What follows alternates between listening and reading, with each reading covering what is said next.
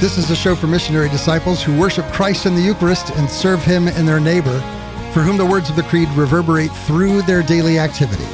This is a show for those like you and me who make the conscious choice to follow Christ outside the walls. We spent some time last week talking about the Bible and talking about how the Bible comes to us, specifically in conversation about the ESV/CE and various translations, different translation theories about Scripture. And I wanted to stay on this topic of Scripture today, but today I wanted to look at Scripture in some ways, looking back on my own experience with it, having been a Protestant in the past, and how my view of Scripture has changed as I have become a Catholic. And then also to look at the way that we approach and read Scripture for ourselves today. What is throughout time, what has the Church offered to us as a mode? So we're going to talk about that today with Bo Bonner, co-host of The Uncommon Good. We've had him on here before. He's also the director for the Center of Human Flourishing and the senior advisor for mission initiatives and assistant professor at Mercy College of Health Sciences in Iowa. Bo, thanks for being with us again today. It's always great to be back. Glad to be a guest again and talk about such a wonderful topic. So you and I both share an upbringing that coming from a Protestant church, we had a very particular view of the Bible. You also spent time in Protestant seminary. I'm curious, what are some of your earliest memories of engaging with the Scriptures, and what was the mode in which you did that? It's interesting for me. I think there's two. There's two dominant modes that I engaged Scripture growing up. And so one that I want to universally and enthusiastically praise is growing up Southern Baptist in Oklahoma, and not really fundamentalist, sort of old-timey. There was a real poetic way, and I don't mean that the preachers were speaking in rhymes or that anyone was necessarily overly sophisticated. But I grew up with such a vivid imagination of what the stories of the Bible formed my life. You have the big, I come from a family of storytellers, which means liars sometimes, but we told true stories too. But alongside the vividness of stories of I was sort of around for and can vouch for, interspersed in my childhood is the stories from David and Goliath through through Jesus and the apostles. And so on one hand, I have to say, I anybody who was able to have that sort of the Bible was alive and hooked deep into your memories was given a wonderful gift. Now, I'll say, though, if you turn to the Bible itself, and I think that that's really important. I sometimes have to tell cradle Catholics, I don't know if you did this. Did you ever pledge allegiance to the Bible? Oh, yes. Like in Bible camp? Absolutely. There's a whole thing. And then also to the Christian flag. All the pledges. To the Christian. Yes. Multiple. There were 3 pledges, right? Which is always funny when they're all like, you guys have statues. And I'm like, well, I've never pledged allegiance to one. But at any rate, yes, the Bible as the Bible is a thing, right? So the Bible is a physical thing, and it is a text. And so it is this dominant text, and it is self-interpreting. It's sort of enclosed in itself. I don't remember as a kid as much about King James Version being sort of, the only text, but looking back, that had to be in the air now that I'm thinking of it. But so beyond the sort of picture and poetic living memory I had of the Bible stories, that it was also the Bible. And I know it can seem like I'm going overboard on this, but I realize its existence as a text that made you had to read it, and then that it read everything else. That was the mode. You use that word. That was the mode for us growing up. I had a Baptist friend of mine who explained it this way. He said, we believed as Baptists, we believed in the Holy Trinity, God the Father, God the Son, God the Holy Bible. Nice. That was his perspective of it, having grown up in that way. And he was still in that place when he came and shared that joke with me. For me, the mode that we often had was one of the Bible is the place where you get all the rules and all the answers for how to live your life. And if there's any question that you have, you just go to the Bible and you find the answer there. And so we had these things that I'm sure you heard of these as well. You called sword drills, where you'd have your Bible and the person at the front of the children's ministry would call out a chapter and verse, and the first person to find that chapter and verse in their Bible, they would get acclaim and maybe a little prize of something. And you had to be careful, because they could call out something that sounded like a verse, like Hezekiah 5:8, and it sounds right. And so you go looking for it, and of course, right, everyone kind of had egg on their face except for the one kid who knew the answer and said, that doesn't exist, but there was this sense of, that's your brain. There was this sense of, you had to know the Bible lest someone trip you up on something, and you had to know the Bible, because if you came up against something that you didn't know how to solve, you could figure it out if you just knew enough, if you just had enough knowledge of Scripture. And that was kind of the view that, even coming from a mainline Methodist denomination, as a child, that was kind of the mode that was given to us. And it took me a long time to get out of that mode, to realize the more liturgical and nuanced way that we're going to talk about today. What's funny about this, and I've been, this has been one of those soapboxes I have been on multiple times, applying this to different contexts, but this idea that it's a book of rules and a book of lists, I have a sterling example of this, which is actually something that Catholics put to show you how much the Protestant Reformation, and even in America, the sort of Protestant sort of comportment towards Scripture. It's the Ten Commandments, because everyone in their mind thinks the Ten Commandments in the Bible is this list. And I think if you polled most people, they would think like, in the Bible, you go to wherever the Ten Commandments are, it shows up in 2 places, and they expect to see it there numbered 1 through 10. But of course, you go there is no numbers. This is why like Protestants and Catholics can even have a bit of a question about like, what are the 10 Commandments? And as I always like to point out to people, I'm usually making a bigger deal about the text itself and what textualization makes us think about. The most important part of the 10 Commandments is the first line, which is, I am the Lord your God, which is not even a commandment. Like, that's the most important part of that. I am the Lord your God. I brought you out of Egypt. And then everything after that describes how you keep that being the case. How are you going to keep the Lord as your God? And here's the commandments. It's not here's a 10 snappy list, how to please God. But we sort of decided that the Bible was BuzzFeed information for living a good life before BuzzFeed ever existed.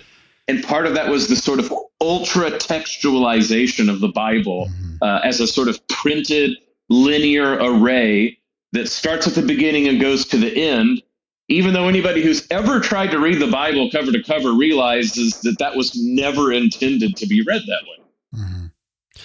So I'm going to get the name of this person wrong, so I'm not even going to attempt it. But I do know that the person I'm thinking of, first name is John, don't know the last name. He was a professor of Old Testament at Wheaton University, which is a very Protestant evangelical school in Wheaton, Illinois. And he was given a talk at one place where I was talking about reading Genesis through ancient eyes, looking at Genesis as a first century person would look at it. And what he said was this. He said, Scripture, we often forget that Scripture was written for us, but not to us. And he may not be the person who originally came up with that phrase. He's the one that I heard it from. Scripture was written for us, but not to us. And I think as you're talking about thinking of the 10 Commandments in this BuzzFeed kind of a way, it points to that, because we have a certain mode that we are expecting Scripture to speak to us in. But Scripture was written under the inspiration of the Holy Spirit by human voices who were fully human in that voicing, according to Dave Erbum. And they were written by a human author to a human audience, and they had specific things they wanted to convey to that audience. And so they're speaking in a mode that people of their time and of their audience would understand. And we can't just assume that, oh, well, I'm going to be able to find these 10 snappy rules to keep God happy. When their narrative their narrative purposes were much different than that. It was to highlight relationship, not to highlight rules.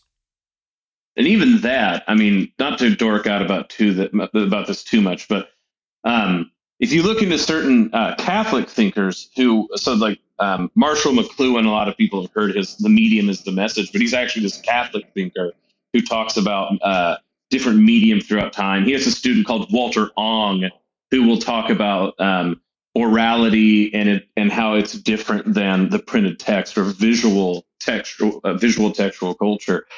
You don't need to go too far into this to start to see how your point bears out just in the sort of material fact. Mm-hmm. So the Bible not only wasn't written to us, it was actually mostly spoken. Even though they were a scriptural culture and they were very much scriptural people, I'm not discounting that at all, but they were so to speak, the Old Testament especially was that the birth of textuality, scriptural textuality especially. And even though the New Testament was at the sort of new foreground of different types of scriptural text. That's why we call it scripture and not scripture, right? Because it was scripture. And so even our sort of the reason why it's important to talk about the liturgical aspect of the Bible is because most people throughout history knew the Bible hearing it. Mm-hmm. Even when it was written and they had it at the front of the church, the vast majority of them would hear it, even if they were literate, right? But, people forget that Augustine talked about how weird it was when he met Ambrose because Ambrose read quietly. That was so odd to people because even written text in most people's mind throughout most history was to be said out loud. And especially the further back you go, or anything poetic like the Psalms, people, the reason they memorized it was not sword drills so that they could, like you said, get all of the rules and get snappy lists, but because they expected to speak it and hear it out loud, because that's culturally what would happen. And so even the grand narratives, they don't even work like when we think, oh, this is a historical part of the Bible, for instance, even something like the Chronicles, it's still history and chronicling in a primarily oral culture that a very concentrated group of people are able to read and write. And so even they write thinking their audience would mostly hear it. And I can't express that enough to people how important it is to try to recover in some ways this sensibility that we obviously have lost. Even when you go to Mass and, of course, the words being proclaimed, up there at the pulpit, what are most people doing in the pews? Well, they've pulled out, their daily missal and they're reading along because we are so visual of a culture, especially in the church, that we've forgotten the sort of oral roots. We say things like the Bible speaks, but we go, that's a metaphor. But there's a real way in which the Bible was intended to speak to us and that we need to hear it and sort of even ingest it orally somewhat more than even visually, or at least we need to do a better job of blending the two, I should say. You've hit upon a little bit of a soapbox for me. And I do this with my kids, whenever they hear the music start, they reach for the hymnal. Whenever they see the reading start, they reach for the missal. And I encourage them to not pull out that missal because Scripture itself, as it is written, says faith comes by hearing and hearing by the word of God. And there is something different about ingesting Scripture and receiving Scripture through hearing than there is through processing Scripture through reading.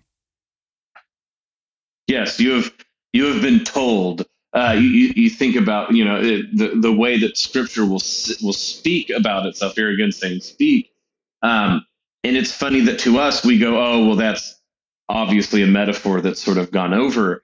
And now look, in the history of sort of media theory, of course, that does happen. We will talk about the written word speaking because that shows we as humans know orality precedes the written word. But part of it is you think about a law court. This is an interesting thing.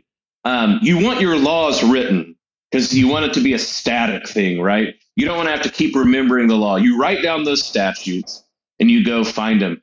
But what do we do when we want to hear a witness? We call them up on the witness stand and we go, well, it means something different. Even though we have all these studies that show that witnesses don't remember very well, but we think there's something human and important to get a witness up onto the stand to speak. And so it's true. We want the word of God written down. We want it to be relatively static. I know that there's like different scribal traditions we could talk about and things like that, but relatively, right? Like an impressive feat, 2,000 years of one of the most stable texts in human custody, if you really think about it. But still we yearn for that witness because we want to the witness to Jesus Christ. And so we speak it to each other down through the ages. And it's important, like you said, that faith comes by hearing. We need to hear it from people and as much as possible, hear it face to face. Yeah. Yeah. I think of a couple of places in Scripture where we actually see this play out.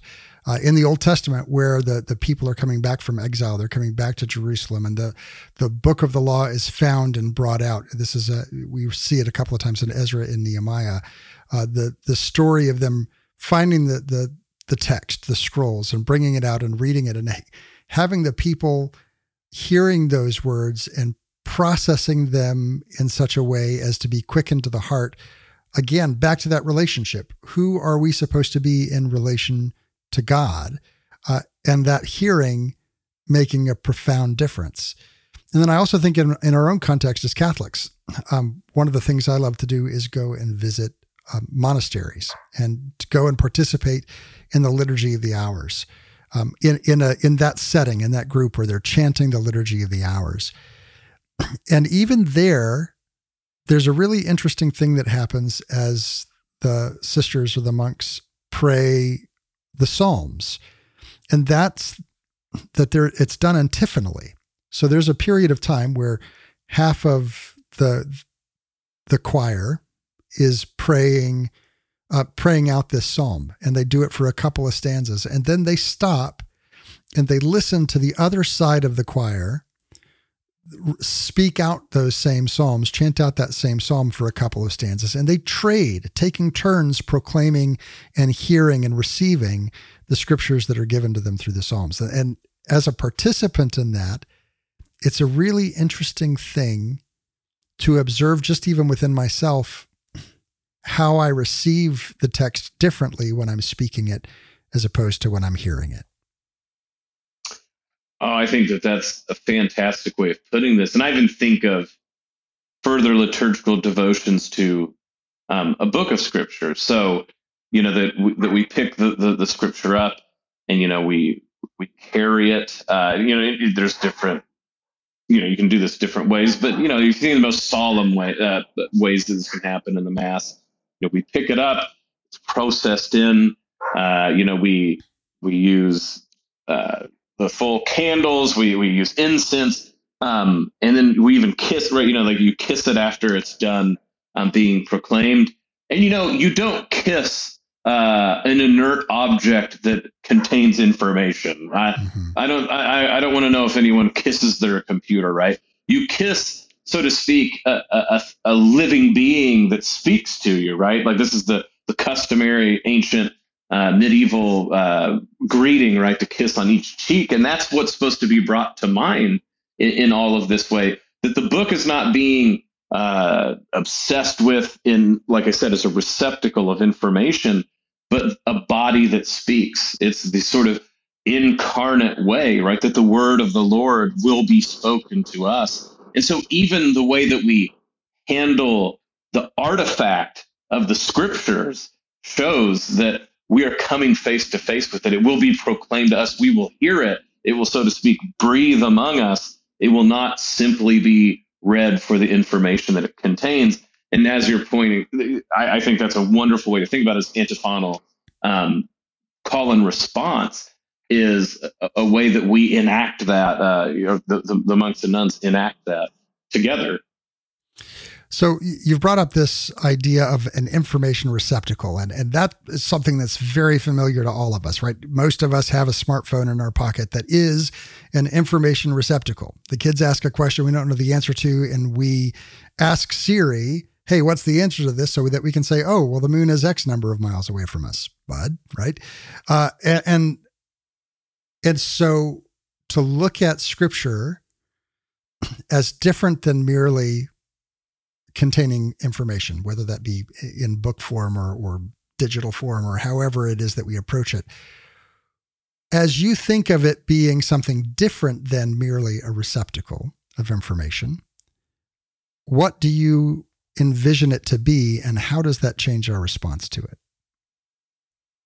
Well, this is great. I mean, step one is you have to stop viewing yourself as a receptacle of information. Again, this is me stealing this from McLuhan, and different people have said different versions of this. Humanity invents its tools, its medias, whatever it is, and they're obviously extensions of who we are, but then we let those things influence us back. There's an immediate feedback loop. So just let me say with computers, right? Computers are just the outworking of what is inside of humans, right? Like we create computers, and we make them for specific purposes, so they have specific limitations, both physical and conceptual. But then we start to go, oh, well, that's all we are, is a computer. The thing we made, we go, oh, well, my brain is basically a computer. And we even have game shows, right, where we're like, look at me being the best flesh computer. Look at my RAM. Look what I can think of, like, really quickly. And the problem, before you even get to making sure you don't view the Bible as an inert receptacle, blanking on a very easy word. Receptacle of information. Receptacle, excuse me, thank you. Receptacle of information is that you don't do that to yourself. You weren't put on this earth just to be a storehouse of trivia. You are a living being that creates memory palaces so that you re-inhabit them. You find those spaces again, and you have a relationship with all of these things you know. Scripture is the same way. It is a living thing that not only, like you said, it's not static in the sense of now it's done just because it was written. It's like you pointed out earlier, alluded to. The Holy Spirit used these humans to write these human words, and the Holy Spirit speaks through those same words to all of us in multifaceted ways throughout time. This underlies everything we say about the literal sense of Scripture or the spiritual sense, the fact that the Scripture keeps unfolding, that it has new things to say. There's even a way that we say that the translations, that the Septuagint and the Vulgate, they're not new revelations of a new religion or anything silly like that, but there's an incarnational aspect of them that God, in that time and in that place, had those translations be as seminal as they were. It is not just a block of information for us to download into our own memory banks. What do I think it is but like the Word of God incarnate through this living Word? And so Scripture is the Word made flesh in a different sort of way, right? It's not like the person walking around of Jesus Christ. It's not the Eucharist, but certainly it is the way in which the Spirit lives among us and speaks. And that's why, we can come back reading the same verses over and over again, and not merely just to memorize them to win sword drills or Catholic Final Jeopardy, but to expect them to speak to us anew every time we do that. So you, excuse me, you touched on something that I want to push a little bit further into. The first is this idea that we are not merely machines, rather we're not merely computers to hold information. And immediately as you started talking about that, I think it's Proverbs 1 that on the law of God, the righteous person meditates day and night. And the idea of taking the time to sit with something, so to sit with the text, to sit with the precepts of God, not for the purpose of gaining understanding or information, but just merely for the purpose of meditating on them, sitting there and almost like allowing the tide to kind of wash over you as you sit on the shore, to experience Scripture and not necessarily just to appropriate information. But even as you were talking about the minute that we create something, is the minute that we then allow it to kind of frame our view of ourselves. You were talking about computers, and that we created computers and we now expect ourselves to just be exactly like computers. And you were talking about rather this thing that we're called to go and to build these memory palaces that we come back to, this idea of really sitting in leisure, in holy leisure with an idea. And as soon as that thought came to my mind, I thought, well, let's push that back further. Before computers, we were also doing this with machines, right? I'm merely here to enact work, to make things fruitful or happen here on the earth. And of course, there is a certain dignity of work that the church talks about. But when work takes over to the point where we are not being with, in relationship and in communion with the divine being, then we're missing something essential to who we are. I'm like a cat where you're throwing out 3 different types of catnip. You're hitting on one of the things I like bringing up from the Psalms and Proverbs. You got one squarely with the Joseph Pieper angle and contemplation. And then also very much with the media stuff. Well, there's a lot there to talk about, but the good news is you've got a little bit of time. We're going to go into a break. We're talking today with Bo Bonner, who's the director for the Center for Human Flourishing at Mercy College of Health Sciences in Iowa. Come talk to us over on social media. Be a part of the ongoing conversation as we talk about the importance and the place of Scripture in our lives and how we approach it. Facebook.com/StepOutsideTheWalls. On Twitter, the handle's @OutsideTheWalls. But don't go anywhere, because there is so much more to come right after this. You're listening to Outside the Walls with TL.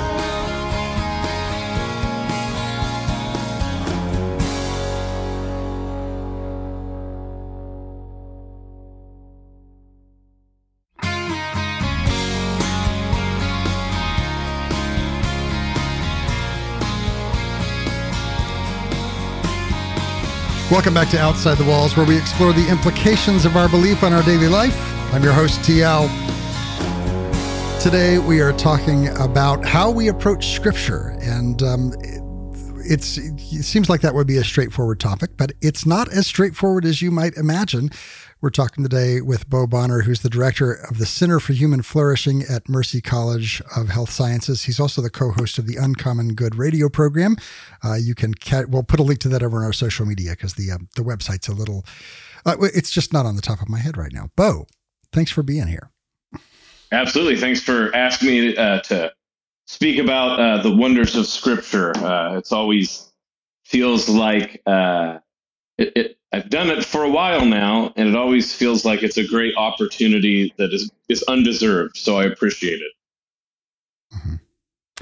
So right before the break, I threw out a few. I can't just ask one question. Apparently, I always have to have like at least 3, and I did 3 for you today. We were talking about how we approach. How we often turn ourselves into the things that we've made. So you brought up, we sometimes think of ourselves as computers. I pushed it even back further and said, we also tend to think of ourselves as machines. We have to do the work and get things done. And we've lost this sense of just listening or reading for reading's sake. Like even now when we go and when we watch a movie or we watch Netflix or binge watch a show, we're doing it to escape. And not necessarily to think.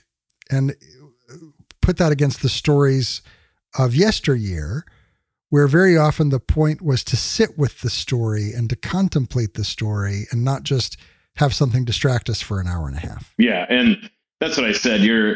I couldn't have paid you more to alley-oop the current things I'm thinking about, because this is sort of like Joseph Pieper, who I've been talking about for a while, Marshall McLuhan, with the whole, we make ourselves into machines. And then it's a John Henry Newman point in all of this. But you brought up Proverbs, and it made me think of the first Psalm, which gets to this. So, blessed is the man that follows not in the counsel of the wicked, nor sits in the company of scoffers. And I'm missing a line, but has his delight in the law of the Lord, and on his law shall meditate day and night. He shall be as a tree that is planted by running water, that yields its fruit in due season, whose leaves shall not wither, and whatsoever he does shall prosper.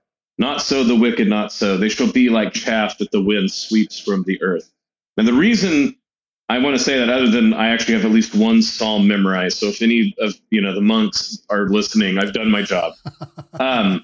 There's really this idea, right, that to sit and meditate makes us have deep roots planted by a running stream that makes us fully bloom, to get to your point here, right? And that the wicked, whatever else they do, they're like an inert, dead thing that the wind blows here, there, and everywhere.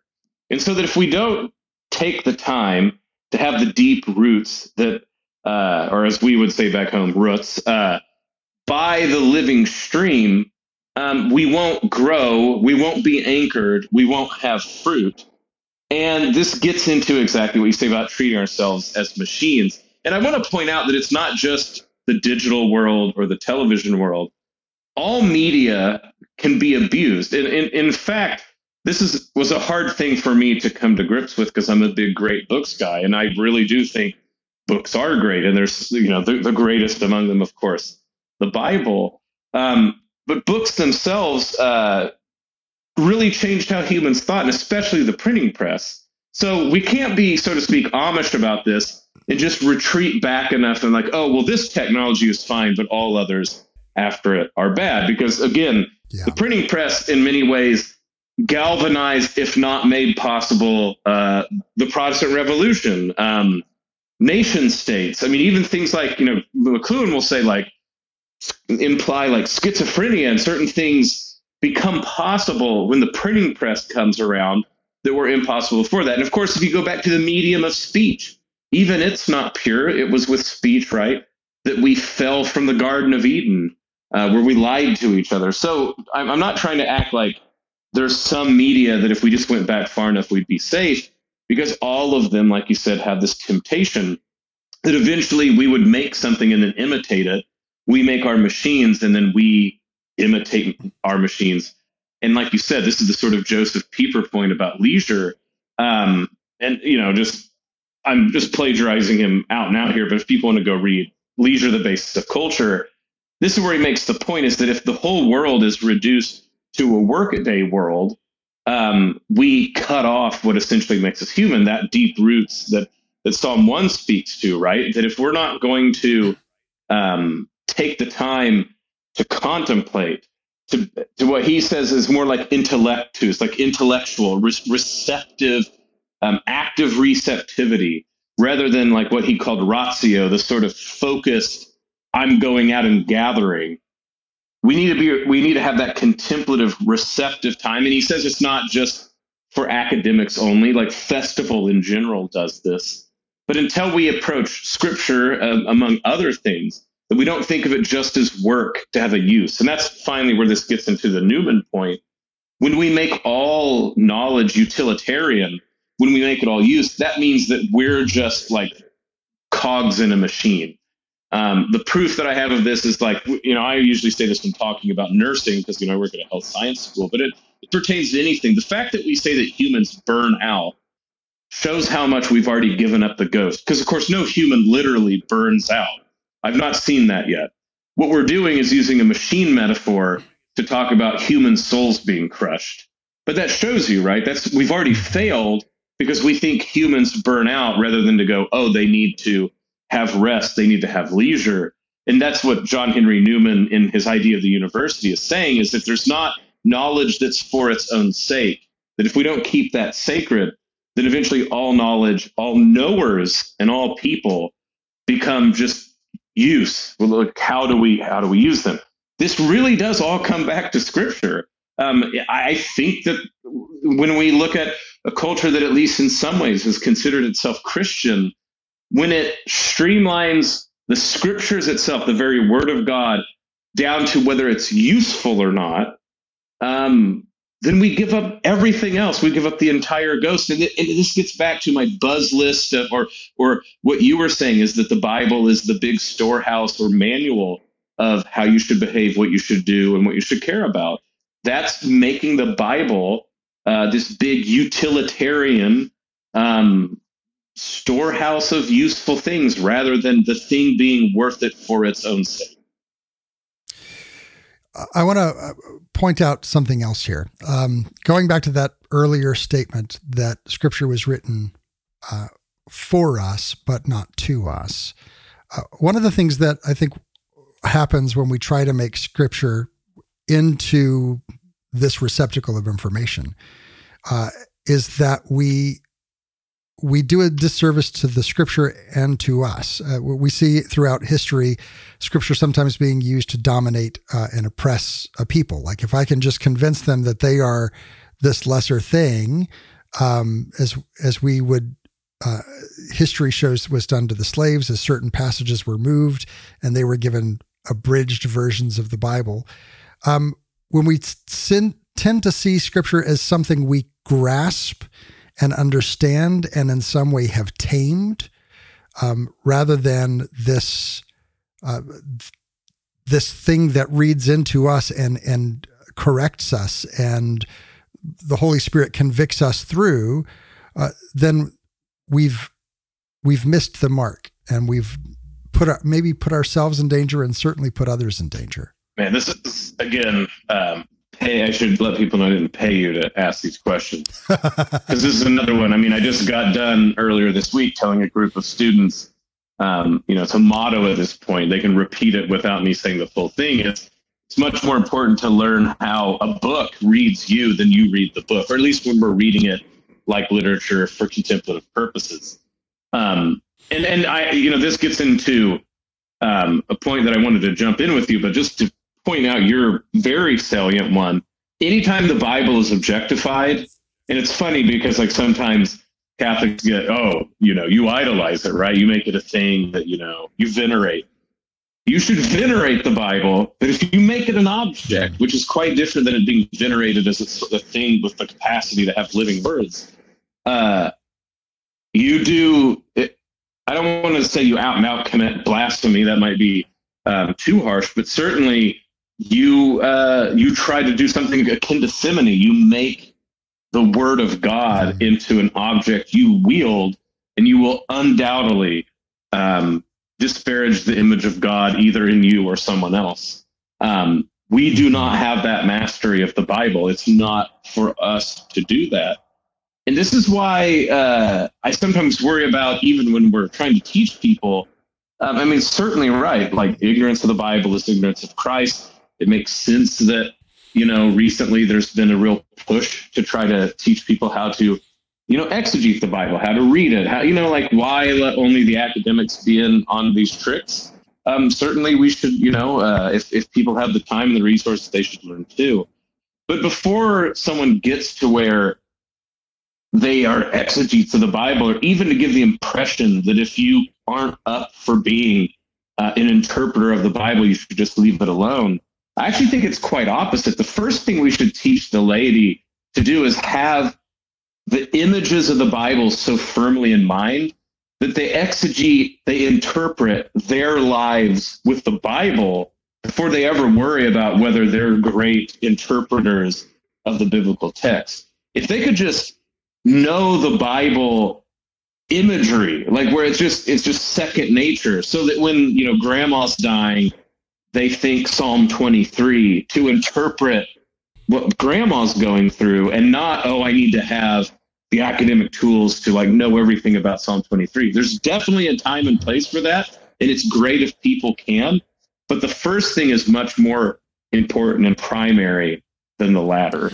I once heard Scripture referred to as an expression of the Old Testament tabernacle. that as you entered into that Old Testament tabernacle, there was this brazen laver.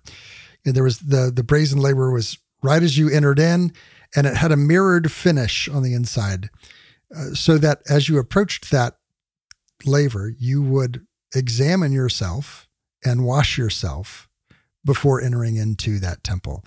And I don't know how accurate this is, but it was a really profound picture to me that the person who was sharing this likened Scripture to that laver, saying that I come to Scripture to examine myself and to wash myself. And I think so oftentimes we use Scripture as a measuring stick for someone else rather than something that purifies us. No, I actually love that a lot. And it reminds me of, like, Venerable Bede has, he has a very mystical read of the temple. I don't know if it's exactly about this, but I like it because it sounds really patristic to me, right? That, like, even the temple, the tabernacle itself, is to remind us how we approach the presence of God, even in something like Scripture.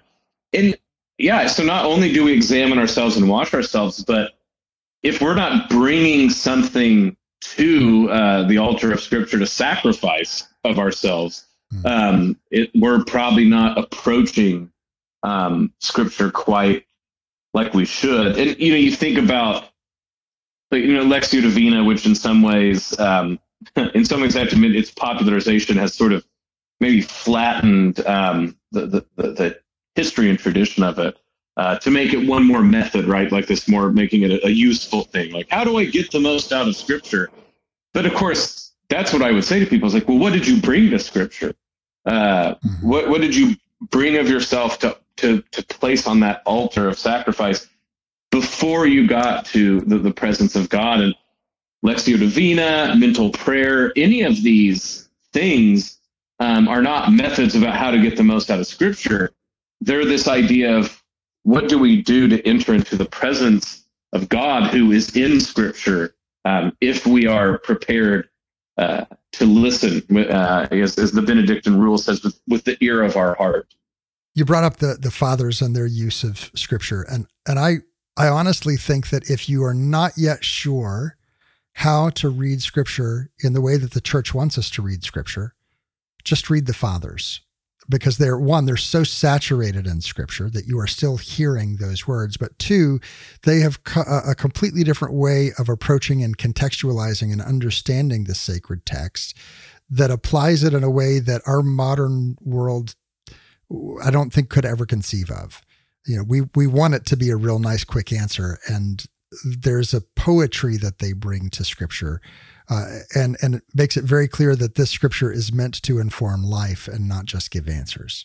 Yeah, and there's actually three. I usually have a hard time of being like, well, where would you start with the Apostolic Fathers? But in this regard, to your point, I have three specific in mind.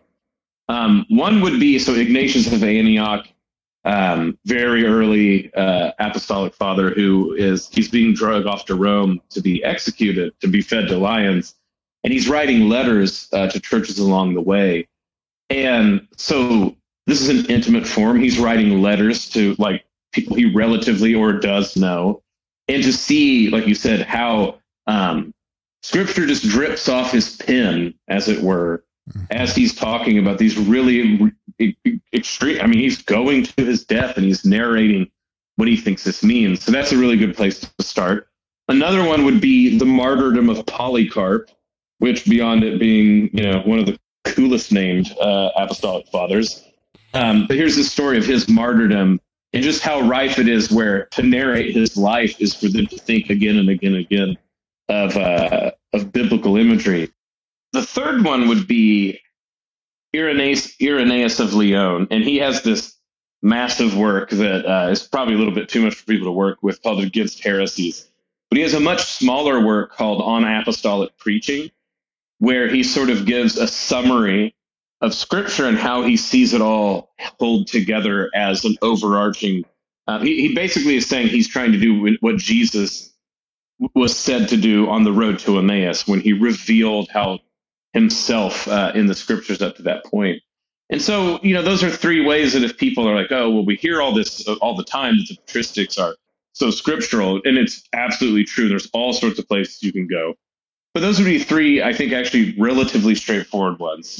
Ignatius of Antioch and his letters, which are him suffused with scripture, writing about his life as he heads off to his death.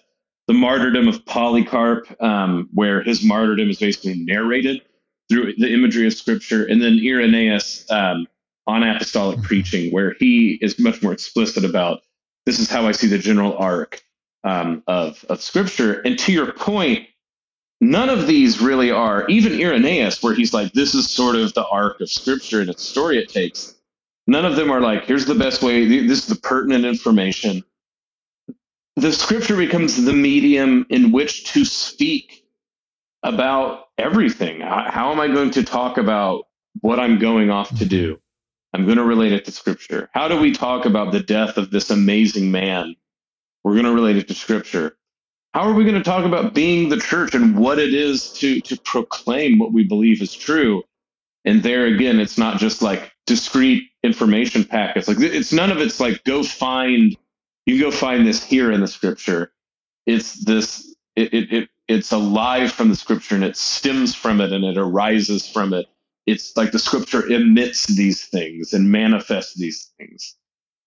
Yeah. We've been talking today with Bo Bonner, the director for the Center of Human Flourishing and assistant professor at Mercy College of Health Sciences.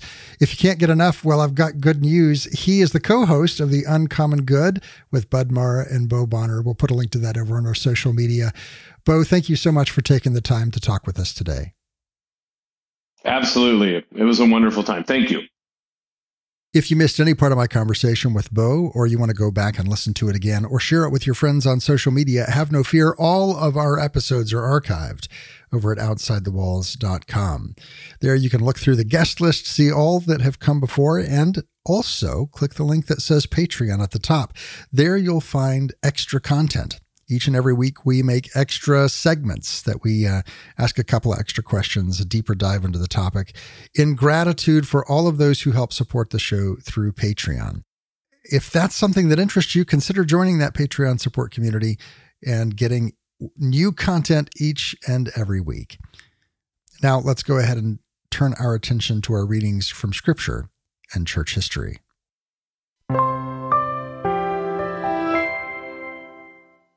That's the sound of our Verbum library launching up. Verbum helps connect Scripture to the whole tradition of the church.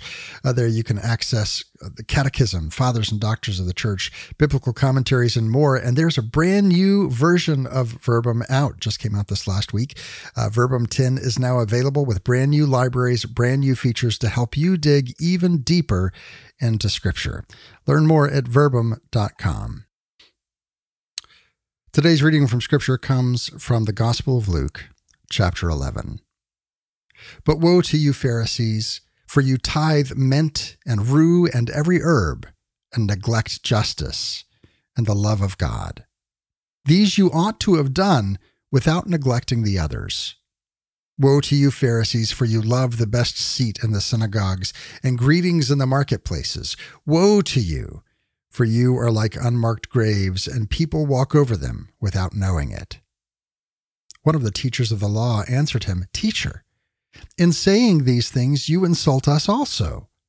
And he said, Woe to you lawyers also, for you load people with burdens hard to bear, and you yourselves do not touch the burdens with one of your fingers. That reading comes from the Gospel of Luke, chapter 11, and what it points out to us today is that Scripture can be used in a way, and we talked about this a little earlier, that objectifies the Scripture and in turn then also objectifies the people around us. And we do this, and you see this as Jesus is talking to the Pharisees, by keeping the letter of the law, as we read it, without keeping the spirit of the law. So here he says, it's right and good that you tithed the mint and the rue and the smallest herb, but you neglected what's behind all of that. You neglected the matters of justice and of mercy. So our challenge as we approach Scripture is to approach Scripture with humility and as a way to measure ourselves and not to measure others. Of what is it that God would have us do? And of course, he answers this in the book of Micah, where he says, O man, what is required of you: to do justice, to love mercy, and to walk humbly with your God. Our reading today from church history comes from a work by Baldwin of Canterbury. The Word of God is both living and powerful, and much more piercing than a two-edged sword. The Word of God is plainly shown in all its strengths and wisdom to those who seek out Christ, who is the Word, the power and the wisdom of God. This Word was with the Father in the beginning, and in its own time was revealed to the apostles, then preached by them, and humbly received in faith by believers. So the Word is in the Father as well as on our lips and in our hearts. This Word of God is living. The Father gave it life in himself, just as he has life in himself. For this reason, it not only is alive, but it is life. As he says of himself, I am the way, the truth, and the life. Since he is life, he is both living and life-giving. For as the Father raises up the dead and gives them life, so also the Son gives life to those he chooses. He is life-giving when he calls the dead from the grave and says, Lazarus, come forth. When his word is preached, in the very act of preaching it, it gives its own voice, which is heard outwardly, a certain power, which is perceived inwardly, so much so that the dead are brought back to life. And by these praises, the sons of Abraham are raised from the dead. This word, then, is alive in the hearts of the Father, on the lips of the preacher, and in the hearts of those who believe and love him. Since this word is truly alive, undoubtedly it is full of power. It is the power of creation, powerful in the government of the universe, powerful in the redemption of the world. For what is more powerful, more effective? Who shall speak of its power? Who shall make all its praises heard? It is powerful in what it accomplishes, powerful when preached. It does not come back empty. It bears fruit in all to whom it is sent. It is powerful and more piercing than any two-edged sword when it is believed and loved. For what is impossible to the believer? What is difficult for a lover? When this word is spoken, its message pierces the heart like sharp arrows of a strong man, like nails driven deep. It enters so deeply that it penetrates to the inmost recess. This word is much more piercing than any two-edged sword, inasmuch as it is stronger than any courage or power, sharper than any shrewdness of human ingenuity, keener than all human wisdom, or the subtlety of learned argument. That reading comes from a work by Baldwin of Canterbury. And as we look at this, I love that picture. What is difficult for the lover? What I love that section there at the end. I